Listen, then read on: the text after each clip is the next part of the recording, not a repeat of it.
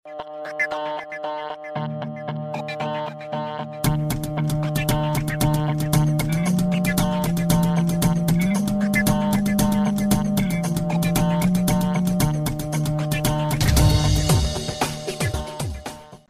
நேயர்களே, நீங்கள் கேட்டுக்கொண்டிருப்பது நமது கொங்கு சமுதாய வானொலி 90.4. தற்போது நீங்கள் கேட்கவிருக்கும் நிகழ்ச்சி அறிவியல் பார்வை. நிகழ்ச்சியினுடைய முதல் தொடக்கமாக நமது நேயர் கவிஞர் ராசா கண்ணதாசன் அவர்கள் எழுதிய கவிதையினை கேட்டுவிட்டு நிகழ்ச்சிக்கு செல்வோம்.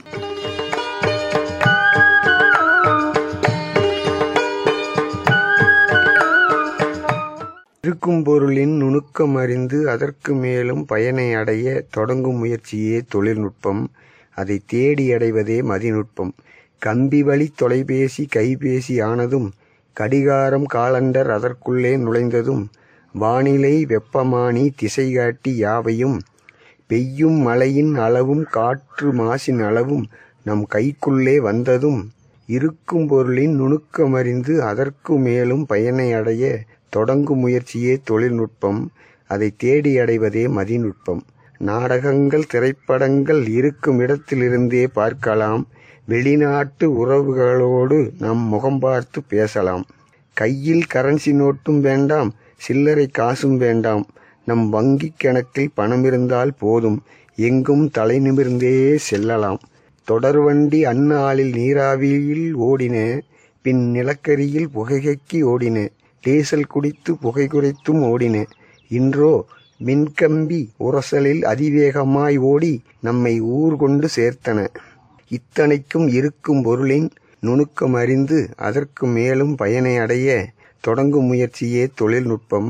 அதை தேடி அடைவதே மதிநுட்பம். நாளை மாறும், இதுவும் மாறும். காலம் ஓடும் வேகத்தில் நம் கணக்கும் மாறும், நம் மதியும் மாறும். மனித சிந்தனையின் யூகத்தில் சோர்வடையா மானுடனே எதையும் அளவுடனே பயன்படுத்து. இயற்கையும் வாழ்ந்து பல்லுயிர்களும் வாழ்ந்து நாமும் வாழ்வதே நல் மதி நுட்பம்.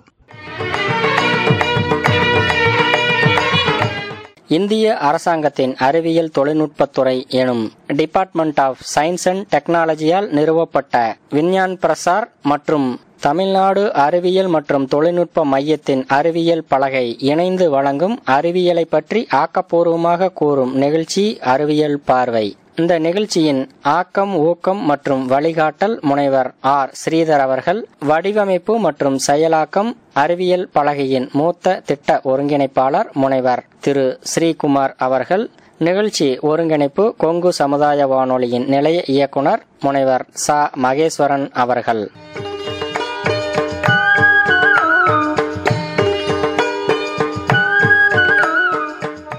நேயர்களே, இன்றைய அறிவியல் பார்வை நிகழ்ச்சியில் பொறியாளர் திரு எஸ். பொன்முடி அவர்கள் இயந்திரவியல் பொறியாளர். இயந்திரவியல் துறையினுடைய பங்களிப்பு எவ்வாறு உள்ளது என்பதை பற்றி நமது நேயர்களிடையே உரையாற்றுகிறார். உடன் உரையாடுகிறார் நமது நிலைய நிகழ்ச்சி தயாரிப்பாளரும் அறிவிப்பாளருமான திரு பாலசுப்ரமணியம் அவர்கள்.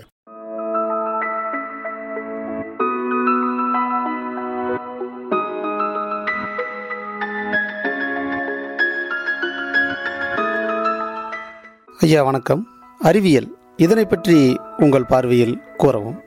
இந்த உலகம் இனியது, வானம் இனிமையுடைத்து, தீ நன்று, காற்று நன்று, நீர் நன்று, இந்த உலகத்தில் உயிர்களெல்லாம் இனிமையுடைத்து என்று நம்முடைய பாட்டுக்குறுப்புலவன் பாரதியார் கூறியதைப் போல இந்த உலகம் இனிமையாக இருக்க வாழ, இந்த உலகம் சண்டை சச்சரவின்றி அமைதியுடன் வாழ எத்தனையோ அமைப்புகள் இயங்கி வருகின்றன. ஒரு அற்புதமான தலைப்பை எனக்கு கொடுத்து பேச சொன்னார்கள். நான் தேனி தமிழ்ச்சங்கத்தின் சார்பில் ஈரோட்டில் இருக்கும் மக்களிடம் அறிவியல் குறித்தும் அறிவியலில் இயந்திரவியலின் பண்பாடு குறித்தும் பேசுவதில் நான் மிகவும் பெருமையடைகின்றேன். நண்பர்களே, உங்களையும் என்னையும் எது இணைக்கின்றது? இந்த அறிவியல் வளர்ச்சியினுடைய உச்சம் அது உங்களையும் என்னையும் இணைக்கிறது. அறிவியலினுடைய வளர்ச்சி என்பதுதான் மனித குலத்தினுடைய வளர்ச்சி. அறிவியலின் வளர்ச்சி என்பதுதான் கலாச்சார பண்பாட்டினுடைய வளர்ச்சி. அறிவியல் வேறு, சமூகத்தின் வளர்ச்சி வேறு என்பது அல்ல. அறிவியல் வளர்ந்ததால் தான் மிகப்பெரிய உலகம் ஒரு சிறு கிராமமாக நாம் சுருங்கி இருக்கின்றோம். சரி, அறிவியல் என்பது என்ன? எளிமையாக நாம் யோசித்து பார்ப்போமா? அறிவியல் என்பதற்கு சில காரணிகளை சொல்கிறார்கள். ஒன்று, அடிப்படையில் அறிவியல் அறிஞனாக ஒரு அறிவியலாளனாக ஒருவன் உருவாவதற்கு சில குணங்களை சொல்கிறார்கள். ஒன்று, அவனுக்கு கற்பனை வளம் இருக்க வேண்டும். அவன் கண்ட அவனுடைய அந்த கற்பனை குறித்த கனவு அவனை தொந்தரவு செய்ய வேண்டும். அந்த கனவை குறித்த சிந்தனை அவனை பகலெல்லாம் யோசிக்க வைக்க வேண்டும். அது மட்டுமல்ல, அவன் எதை யோசித்தானோ அது சார்ந்த விஷயங்களை அவன் உற்று நோக்கி கொண்டே இருக்க வேண்டும். அந்த உற்று நோக்கி எது சரி என்று முடிவு செய்ய வேண்டும். எது சரி என்று முடிவு எப்படி செய்ய வேண்டும் என்றால் அதை பரிசோதனைகள் மூலமாக செய்ய வேண்டும். ஆக அவன் கற்பனை செய்வதிலிருந்து பரிசோதனை வரைக்கும் அறிவியல் என்பது ஒவ்வொரு கட்டமாக வந்து அது ஒரு நிரூபணத்துக்கு வருகிறது. ஆக அறிவியல் என்பது கற்பனை செய்தலும் அதை நிரூபிப்பதும் ஆகும். ஏனெனில் கற்பனை என்பது தனி மனிதனுடைய ஒரு பழக்கம். அறிவியல் என்பது உலக அனைத்துக்குமான ஒரு பொதுவான ஒரு சொத்து. நண்பர்களே, நாம் சிறு வயதில் நாம் அனைவருக்கும் புதிதாக கற்பனைகள் ஓடும். என்னுடைய இளமை காலத்தில் என்னுடைய நண்பர்கள், என்னுடைய கூட படித்தவர்கள் சொல்வதை நான் கேட்டிருக்கின்றேன். ஒரு மரத்துண்டில் ஒரு 40-50 பறவைகளை கட்டி அந்த பறவைகளை பறக்க விட செய்து அந்த மரத்துண்டில் நாம் அமர்ந்தால் நாம் பறக்கலாமா என்று நாம் இளமையில் பேசிக்கொள்வோம். அது ஒரு கற்பனை. பறத்தல் என்ற கற்பனை தான் இன்றைக்கு விமானமாக உருவாகியிருக்கின்றது. நாம் அனைவருக்கும் அறிந்த விஞ்ஞானி, குடியரசுத் தலைவர் மேஜர் அப்துல் கலாம் அவர்கள் ஒரு முறை அவருடைய ஆசிரியரிடம் கேட்கின்றார், பறவைகள் எப்படி பறக்கின்றன? பறக்கும் அந்த திறன் மற்ற உயிர்களுக்கெல்லாம் இல்லையே, பறவைகள் மட்டும் எப்படி பறக்கின்றன என்று சிவசாமி ஐயரிடம் கேட்கின்றார். அவர் சொல்கிறார், இதற்கு நான் பதில் சொல்வதை விட நீ ராமேஸ்வரத்தில் இருக்கின்றாய், கடற்கரைக்கு போ, அங்கே நின்று நீ பறவைகளை கவனி, குறைந்தது ஒரு வாரத்திற்கு கவனி, உனக்கு பறவைகள் ஏன் பறக்கிறது என்று புரியும் என்று கூறிவிடுகிறார். நம்முடைய கலாம் ஐயா அவர்கள் கடற்கரைக்கு சென்று தினமும் கவனித்துக் கொண்டே இருக்கிறார். அவருக்கு புதிதாக எண்ணங்களும் சிந்தனைகளும் தோன்றிக் கொண்டே இருக்கின்றன. அப்பொழுதுதான் அவருக்கு வானவியல் குறித்தும் பறக்க வேண்டும் என்பது குறித்தும் பைலட் ஆக வேண்டும் என்பது குறித்தும் மற்றும் வானவியல் சார்ந்த சாஸ்திரங்கள் அனைத்துக்குமான படிக்க வேண்டும் என்ற உத்வேகம் அவருக்கு பிறக்கிறது. இன்றைக்கு அவர் உலகின் மிகச்சிறந்த அறிஞராக அவர் இன்றைக்கு விளங்கி கொண்டிருக்கிறார் என்றால் அதற்கு காரணம் அவர் ராமேஸ்வரம் கடற்கரையில் அவர் நின்று கண்ட கனவுதான், அந்த அப்சர்வேஷன் எனக்குடைய உற்றுநோக்கல் தான் காரணம். ஆகையால் நண்பர்களே, அறிவியல் என்பது ஆரம்ப கட்டத்தில் எது அறிவியல் என்று கருதி கொண்டிருந்தார்கள் என்றால் இயற்கையை அறிதலையே அறிவியல் என்று கருதி கொண்டிருந்தார்கள். இயந்திரவியல் எல்லாம் வருவதற்கு முன்பு ஒருவன் அறிவு பெற்றவன் என்பதை எப்படி கண்டுபிடித்தார்கள் என்றால் இயற்கையை அறிதல். ஏன் காற்று வீசுகிறது? ஏன் காற்று புயலாக மாறுகிறது? ஏன் சூரியனிடமிருந்து வெப்பம் வருகிறது? ஏன் நிலவிடமிருந்து குளிர்ச்சி வருகிறது? ஏன் இரவு வருகிறது? ஏன் பகல் வருகிறது? ஏன் திடீரென்று மழை வருகிறது? ஏன் இடி வருகிறது என்று யார் அறிந்தவர்களோ, யாருக்கு தெரியுமோ அவர்கள்தான் அறிஞர்களாக அன்று கருதப்பட்டார்கள். ஏனெனில் இயற்கை தான் இன்றைக்கும் ஒரு விந்தைக்குரிய விஷயமாக இருந்து கொண்டிருக்கிறது.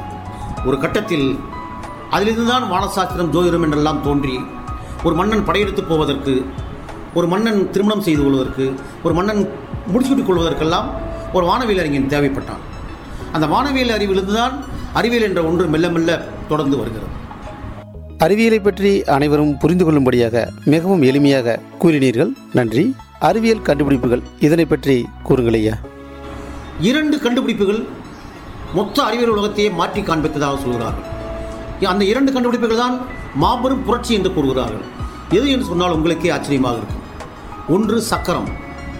சக்கரம் என்ற ஒன்று 2 கண்டுபிடிக்கப்பட்டதோ அன்றிலிருந்துதான் ஒரு மனிதன் கால்கள் தவிர்த்து கால்களை பயன்படுத்தாமல் கூட ஒருவன் ஒரு இடத்திலிருந்து இன்னொரு இடத்துக்கு நகர்ந்து செல்லலாம் என்ற ஒரு எண்ணம் உதயமானது. அந்த சக்கரத்துடைய கண்டுபிடிப்பு தான் மனித குல வளர்ச்சியினுடைய மிகப்பெரிய பரிணாமமாக அறிவியலாளர்கள் இன்றும் கருதுகிறார்கள். 2வது, இன்றைக்கு எத்தனை கண்டுபிடிப்புகள் வந்தாலும் சக்கரத்துக்கு பின் மின்சார கண்டுபிடிப்பு. மின்சாரம்தான் இன்றைக்கு நாம் உலகம் இயங்கிக் கொண்டிருப்பதற்கே காரணமாக இருக்கிறது. மின்சாரத்தை பற்றி ஒரு அற்புதமான மேலை நாட்டு பழமொழி ஒன்று இருக்கின்றது. என்னவென்றால், electricity is a good servant, at the same time it is a big arrogant என்று சொல்வார். மின்சாரம் இல்லாமல் நாம் எப்படி வாழ முடியாதோ அதே மின்சாரம் நமக்கு நிறைய நேரங்களில் நமக்கு யமனாக மாறிவிடுவது என்று சொல்லுவார். எப்பொழுதுமே எந்த கண்டுபிடிப்புமே நமக்கு நன்மைகளை 80% தந்தால் 20% தீமைகளை தரத்தான் செய்யும். ஏனெனில் நாம் அறிவியலை பயன்படுத்துவதற்கு பதில் சில இடங்களில் நாம் அறிவியலோடு விளையாடி விடுவோம். அதுதான காரணமும் கூட. ஆகையால் நண்பர்களே, இந்த சக்கரமும் மின்சாரமும் கண்டுபிடிக்கப்பட்ட பின், அல்லது மின்சாரம் கண்டுபிடிப்பதற்கு முன் சக்கரம் மட்டுமே கண்டுபிடித்த பின்பு மனிதன் சிந்திக்க ஆரம்பித்த முறையை நாம் பார்க்க வேண்டும். வானத்தை பற்றிய யோசனைக்கு பின் மனிதன் தன்னுடைய உழைப்பை எப்படி மிச்சப்படுத்துவது, தன்னுடைய உழைத்துக்கொண்டே ஒரே விஷயத்தை திருப்பி திருப்பி செய்து கொண்டே இருக்கின்றோமே, அந்த உழைப்பை நாம் எப்படி அதை மிச்சப்படுத்துவது என்று யோசிக்கும் பொழுதுதான் இயந்திரத்தை பற்றி சிந்தனை வருகிறது. முதலில் மனிதன் இயந்திரத்தை பற்றி எப்பொழுது யோசிக்க ஆரம்பித்தார் என்றால் விவசாயத்தை தான் பயன்படுத்தினான். முதலில் நான் உங்களுக்கு சொல்லிக்கொள்ள விரும்புவது முக்கியமான விஷயம் ஒன்று இருக்கிறது. இயந்திரவியலில் அல்லது இயந்திர பொறியியலில் 2 விஷயங்கள் இருக்கின்றன. ஒன்று உபகரணம், 2வது இயந்திரம். இந்த 2 தான் இயந்திரவியல். உபகரணம் என்றால் நாம் ஸ்க்ரூ டிரைவர் என்கிறோம், கத்தி என்கிறோம், சம்மட்டி என்கிறோம். இவையெல்லாம் உபகரணங்கள். கத்தரிப்பான் உபகரணம். ஆனால் இயந்திரம் உங்களுக்கு தெரியும். நாம் வீட்டில் பயன்படுத்தும் மிக்சியிலிருந்து விண்கல முறையில் எல்லாமே இயந்திரம் தான். சரி, உபகரணம் என்ன செய்யும், இயந்திரம் என்ன செய்யும் என்று நாம் யோசிக்க வேண்டும். உபகரணம் என்பது ஒரு காரியத்தை செய்ய பயன்படுவது. இயந்திரம் என்பது ஒரு காரியத்தை செய்வது. ஆக ஒரு காரியத்தை செய்வதற்கு பயன்படக்கூடிய கருவிகளில் ஒன்று உபகரணம். அதை அப்பா சொல்லுவார், டூல்ஸ் என்று சொல்லுவார்கள். இயந்திரம் என்பது மெஷின், இயந்திரம். அதுவே அந்த காரியத்தை செய்துவிடும். ஆக 2ஐ நாம் புரிந்து கொள்ள வேண்டும். முதலில் கண்டுபிடிக்கப்பட்ட உபகரணங்கள் தான். உபகரணங்கள் எப்படி என்றால், அவன் கல்லால் எடுத்து குத்தி மாம்பழத்தை வெட்டி கொண்டிருந்தான், தேங்காயை கீழே போட்டு உடைத்துக் கொண்டிருந்தான். அவன் அரிவாள் போன்ற ஒன்றை கண்டுபிடித்த பின்பு தேங்காயை 2ஆக உடைக்க முடிந்தது. ஆக அரிவாள் ஒரு உபகரணம். அதே அந்த அரிவாளையோ கத்தியையோ சின்ன பற்சக்கரத்தில் மாட்டினால் அது எத்தனை கொடுத்தாலும் அதை வெட்டி கொண்டே இருக்கும். அது இயந்திரமாக மாறிவிடுகிறது. ஒரு உபகரணத்திற்கு நாம் ஒரு விசையை பொருத்தி விட்டால், ஒரு இயங்கு சக்தியை கொடுத்து விட்டால் அது இயந்திரமாக மாறிவிடுகிறது. இதுதான் அடிப்படை. ஆரம்பத்தில் மனிதன் விவசாய வேலைகளை மிச்சப்படுத்துவதற்கு, விவசாயத்தை விரைவுபடுத்துவதற்கு அவன் இயந்திரத்தை பயன்படுத்த ஆரம்பித்தான். அதுக்கு நாம் எத்தனையோ சொல்லலாம். கிணற்றிலிருந்து நீர் இறைப்பதற்கு, இறைத்த நீரை மாடுகளை கொண்டு இறைப்பதற்கு, அவையெல்லாம் ஆரம்பத்தில் கண்டுபிடிக்கப்பட்டவை. பின்பு மாடுகளை பராமரிக்க முடியாததால் மின்சாரம் கண்டுபிடித்த பின்பு அவன் மோட்டாரை கண்டுபிடித்தான். அதற்கு பின்பு ஒவ்வொன்றாக வந்தது. டிராக்டர் வந்தது, களை எடுக்க இயந்திரம் வந்தது, கரும்பு வெட்ட இயந்திரம். இன்றைக்கு வெளிநாடுகளில், இந்தியாவை விட வெளிநாடுகளில் மொத்தமாக அவர்கள் விவசாய பண்ணைகளை வைத்திருப்பதால் ஒரு 100 ஏக்கர் வைத்திருப்பவன் குறைந்தது 50 இயந்திரங்களை வைத்திருக்கிறான். இன்றைக்கு அவனுக்கு ஏறக்குறைய அவனுக்கு ஒரு 10 தொழிலாளர்களும் ஒரு 50 இயந்திரங்கள் இருந்தால் போதும், 100 ஏக்கர் விவசாயத்தை அவனால் விவசாயம் செய்ய முடியும் அளவுக்கு இன்றைக்கு நிற்பதற்கு காரணம் அவன் ஆரம்பத்தில் கண்டுபிடித்த அந்த மின்சாரமும் மற்றும் வேலையை எளிமையாக்க வேண்டும் என்ற அந்த சிந்தனையும் தான் காரணம். அதற்கு பின்பு மனிதன் உணவுக்கு பின்பு அவனுக்கு தேவை உடை. விவசாயத்திற்கு பின்பு அவன் ஜவுளித்துறையில் இயந்திரங்களை பூத்த ஆரம்பித்தான். ஏனெனில் இயந்திரங்கள் ஜவுளித்துறையில் பூத்தப்படுவதற்கு முன்பு கைகளால் நூலை நூற்று கொண்டிருந்தான். எத்தனை பேருக்கு நாம் நூலை நூற்றுக்கொள்ள முடியாது. அதுவுமன்றி எல்லோரும் ஆடையை அணிய முடியாது. அதுவுமன்றி அந்த ஆடை எல்லோருக்குமான ஈஸியாக சுலபமாக விலை கொடுத்து வாங்கும் வகையில் அமைய வேண்டும். அப்படி என்றால் அந்த உற்பத்தி முறை இயந்திரமயமாக்கப்பட வேண்டும் விரும்பினான். இன்றைக்கு ஈரோடு, திருப்பூர், கோயம்புத்தூர் போன்ற பகுதிகளில் இன்றைக்கு உலகுக்கே ஜவுளிகளை சப்ளை செய்யும் அந்த பகுதிகளில் இன்றைக்கு இருக்கக்கூடிய இயந்திரங்களுடைய வளர்ச்சியை நீங்கள் காண்பீர்கள். இன்று 1950களில் 1000 பேர் பார்த்த ஒரு தொழிற்சாலையில் இன்றைக்கு 100 பேர், 1000 பேர் பார்த்த அந்த உற்பத்தியை விட இன்றைக்கு 10 மடங்கு இருக்கிறார்கள் என்று காரணம் என்றால் அது இயந்திரங்கள் தான் காரணம்.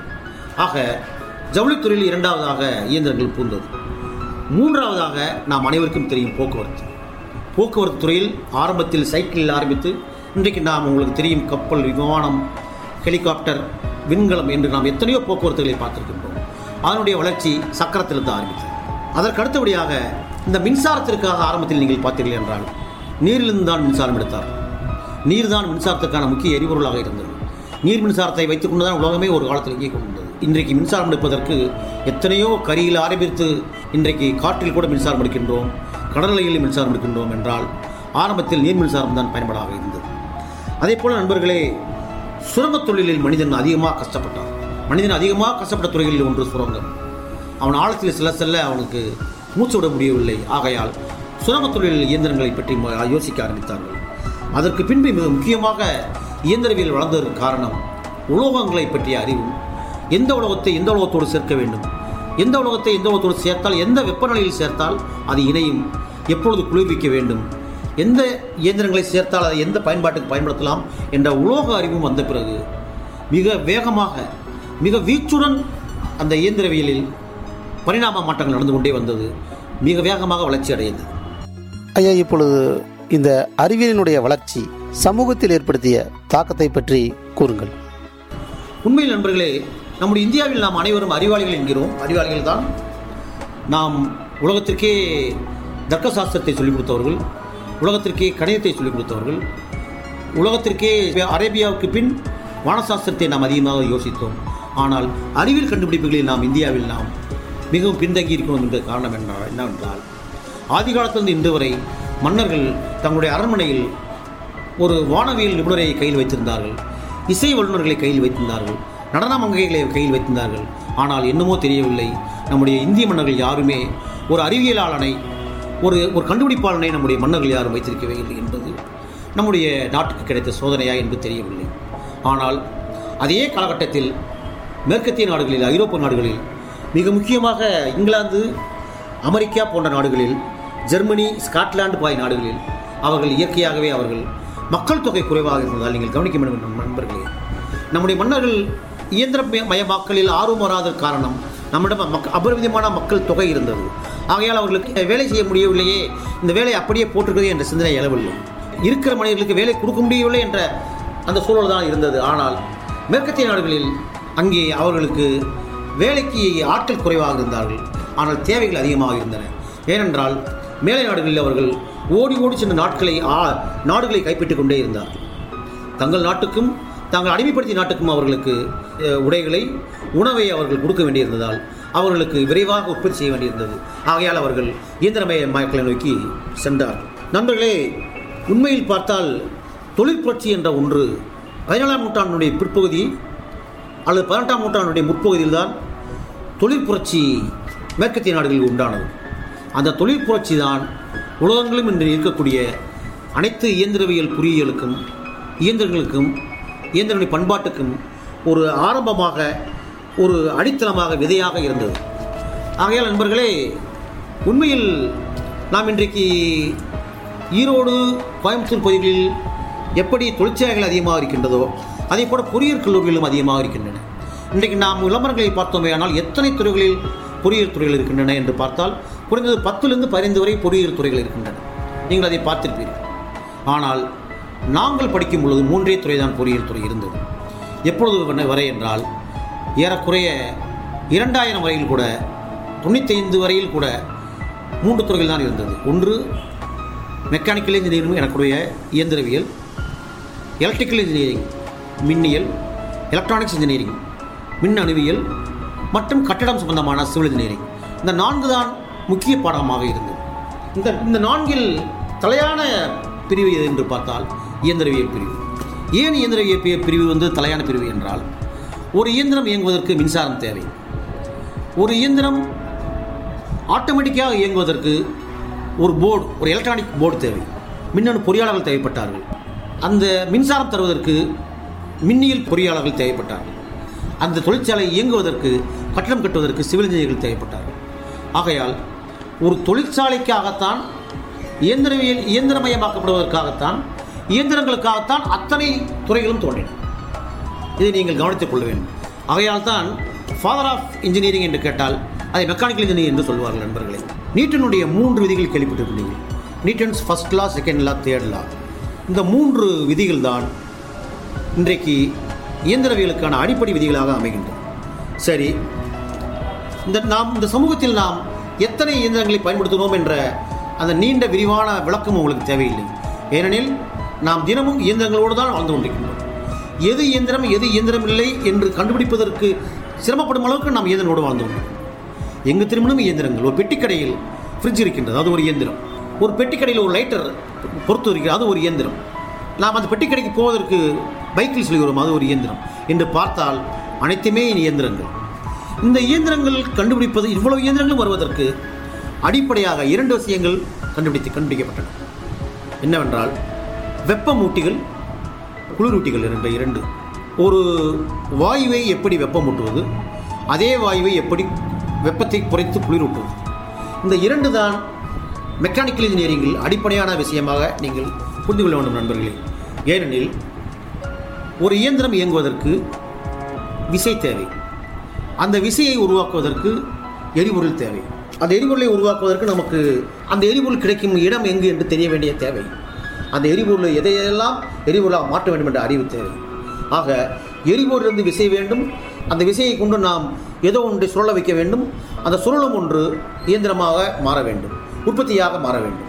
ஆகையால் வெப்பமூட்டுதலும் அதை ஒன்றை குளிரூட்டுதலும் மட்டும்தான் நமக்கு எரிபொருளாக இயந்திரவில் அடிப்படையாக இருக்கின்றது. அது மட்டுமல்ல, நான் ஏற்கனவே சொன்னது போல உலோகங்களுடைய பயன்பாடு, உலோகங்களுடைய கண்டுபிடிப்பு அதிகமாக அதிகமாக அதிகமாக நம்மளே ஒரு கட்டத்தில் நாம் உலோகங்களை 2000 வரையில் நாம் வெளிநாட்டில்தான் அத்தனை உலோகங்களை வாங்கி கொண்டிருந்தோம். உலோகங்களை நாம் சுரங்கத்தில் எடுத்து வெளிநாட்டுக்கு அனுப்பி அதை உலோகமாக மாற்றி நாம் பெற்றுக்கொண்டிருந்தோம். இப்பொழுது எல்லாமே இங்கேயே நடைபெறுகின்றன. ஆகையால் உலோகங்களுடைய கண்டுபிடிப்பு, வெப்பமூட்டிகள், குளிரூட்டிகள் இவைகள்தான் இன்றைக்கு சமையலறை முதல் விண்கலங்கள் வரை இயந்திரங்கள் செய்வதற்கு காரணமாக இருக்கின்றன. ஆகையால் நண்பர்களே, நீங்கள் ஆழமாக யோசித்து பாருங்கள். ஒரு இடத்தில் அமர்ந்து கொண்டு யோசித்து பாருங்கள். 2 காரணங்களுக்காக நமக்கு இயந்திரங்கள் தேவைப்படுகின்றது. 1, ஒரு காரியத்தை விரைவாக செய்வதற்கு. 2, மனித உழைப்பை குறைப்பதற்கு. நீங்கள் உங்களுக்கு தெரிந்த எந்த இயந்திரத்தையும் யோசித்து பாருங்கள். 1 அடிப்படையாக அது ஒரு காரியத்தை விரைவாக செய்ய பயன்படும், அல்லது மனித உழைப்பில் குறைவாக பயன்படும்.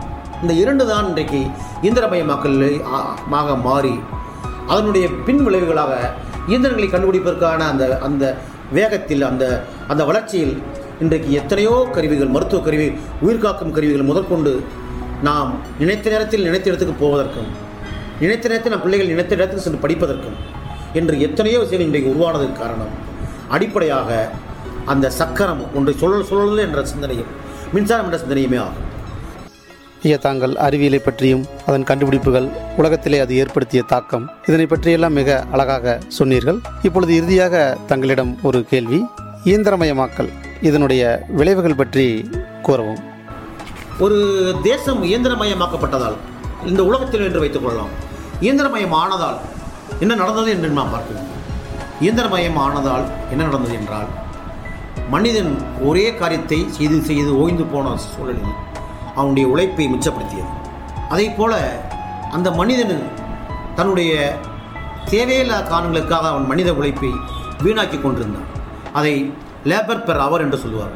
அது வீணாக்குவதை குறைத்தது.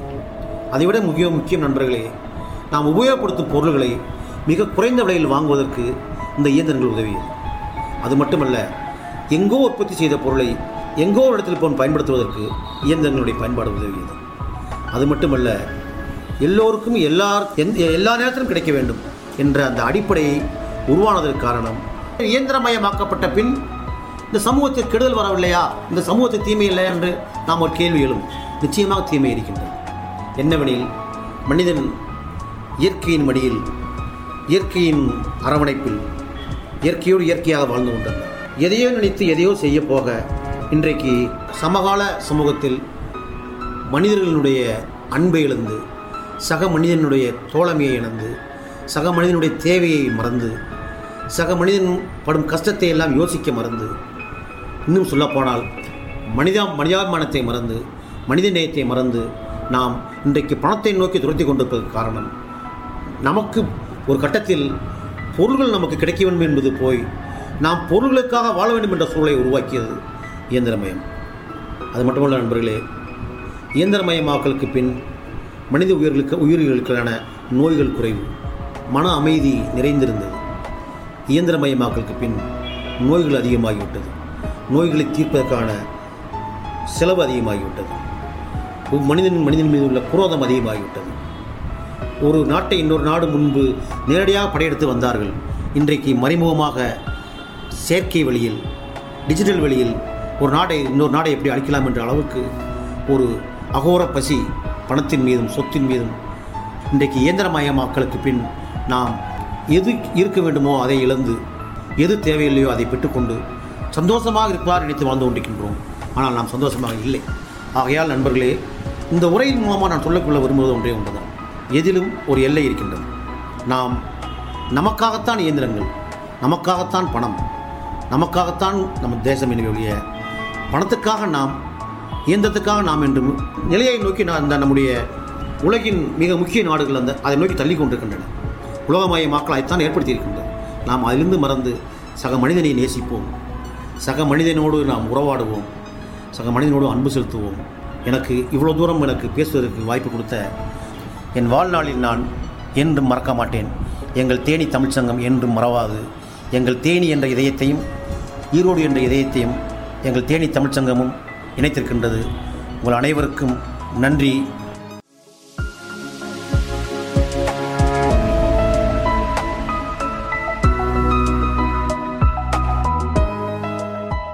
நேயர்கள் இதுவரை கேட்டது திரு பொன்முடி அவர்கள், இயந்திரவியல் பொறியாளர். இதுவரை நம்மளிடையே இயந்திரவியல் துறையினுடைய பயன்பாடு எவ்வாறு இருக்கிறது அறிவியல் வளர்ச்சியில் என்பது பற்றியான ஒரு விளக்கத்தினை நம்மளிடையே வழங்கினார். உடன் உரையாடினார் நமது நிலைய நிகழ்ச்சி தயாரிப்பாளரும் அறிவிப்பாளருமான திரு பாலசுப்ரமணியம் அவர்கள். மீண்டும் அடுத்த வாரம் மற்றும் ஒரு அறிவியல் பார்வை நிகழ்ச்சியில் சிறப்பான ஒரு தலைப்போடு சந்திப்போம். நன்றி, வணக்கம் நேயர்களே.